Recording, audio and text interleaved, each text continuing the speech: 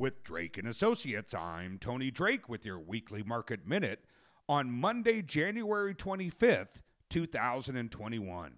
Anticipation of a new fiscal stimulus and improved vaccine distribution powered stocks to fresh record highs last week, with technology stocks once again leading the way.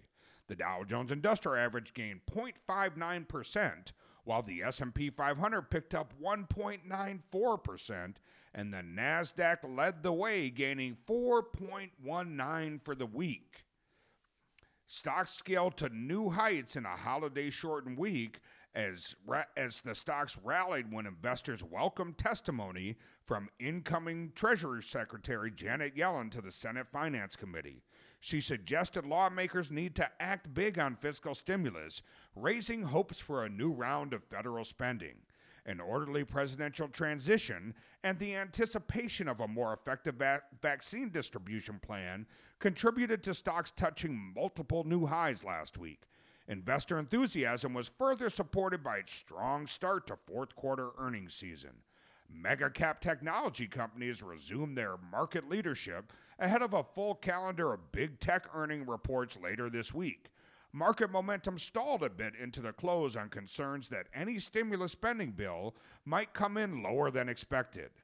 We also saw earnings beating expectations. One of the concerns of the market watchers has been the valuations of stocks. Stocks are currently trading at about 23 times 2021 earnings, above the historical range of 15 to 17 times forward earnings.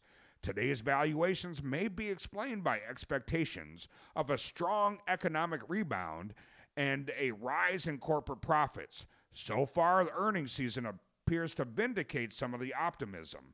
With 41 of the S&P 500 companies reporting through last Thursday, 91% of them have exceeded estimates by an average of 18.5%.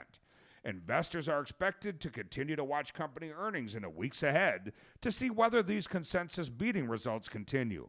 This week, we'll look at a couple key pieces of economic data. On Tuesday, we'll get the Consumer Confidence Report, Wednesday, durable goods, and the Federal Open Market Committee announcement. Thursday, we'll see gross domestic product, jobless claims, and new home sales. With Drake & Associates, I'm Tony Drake.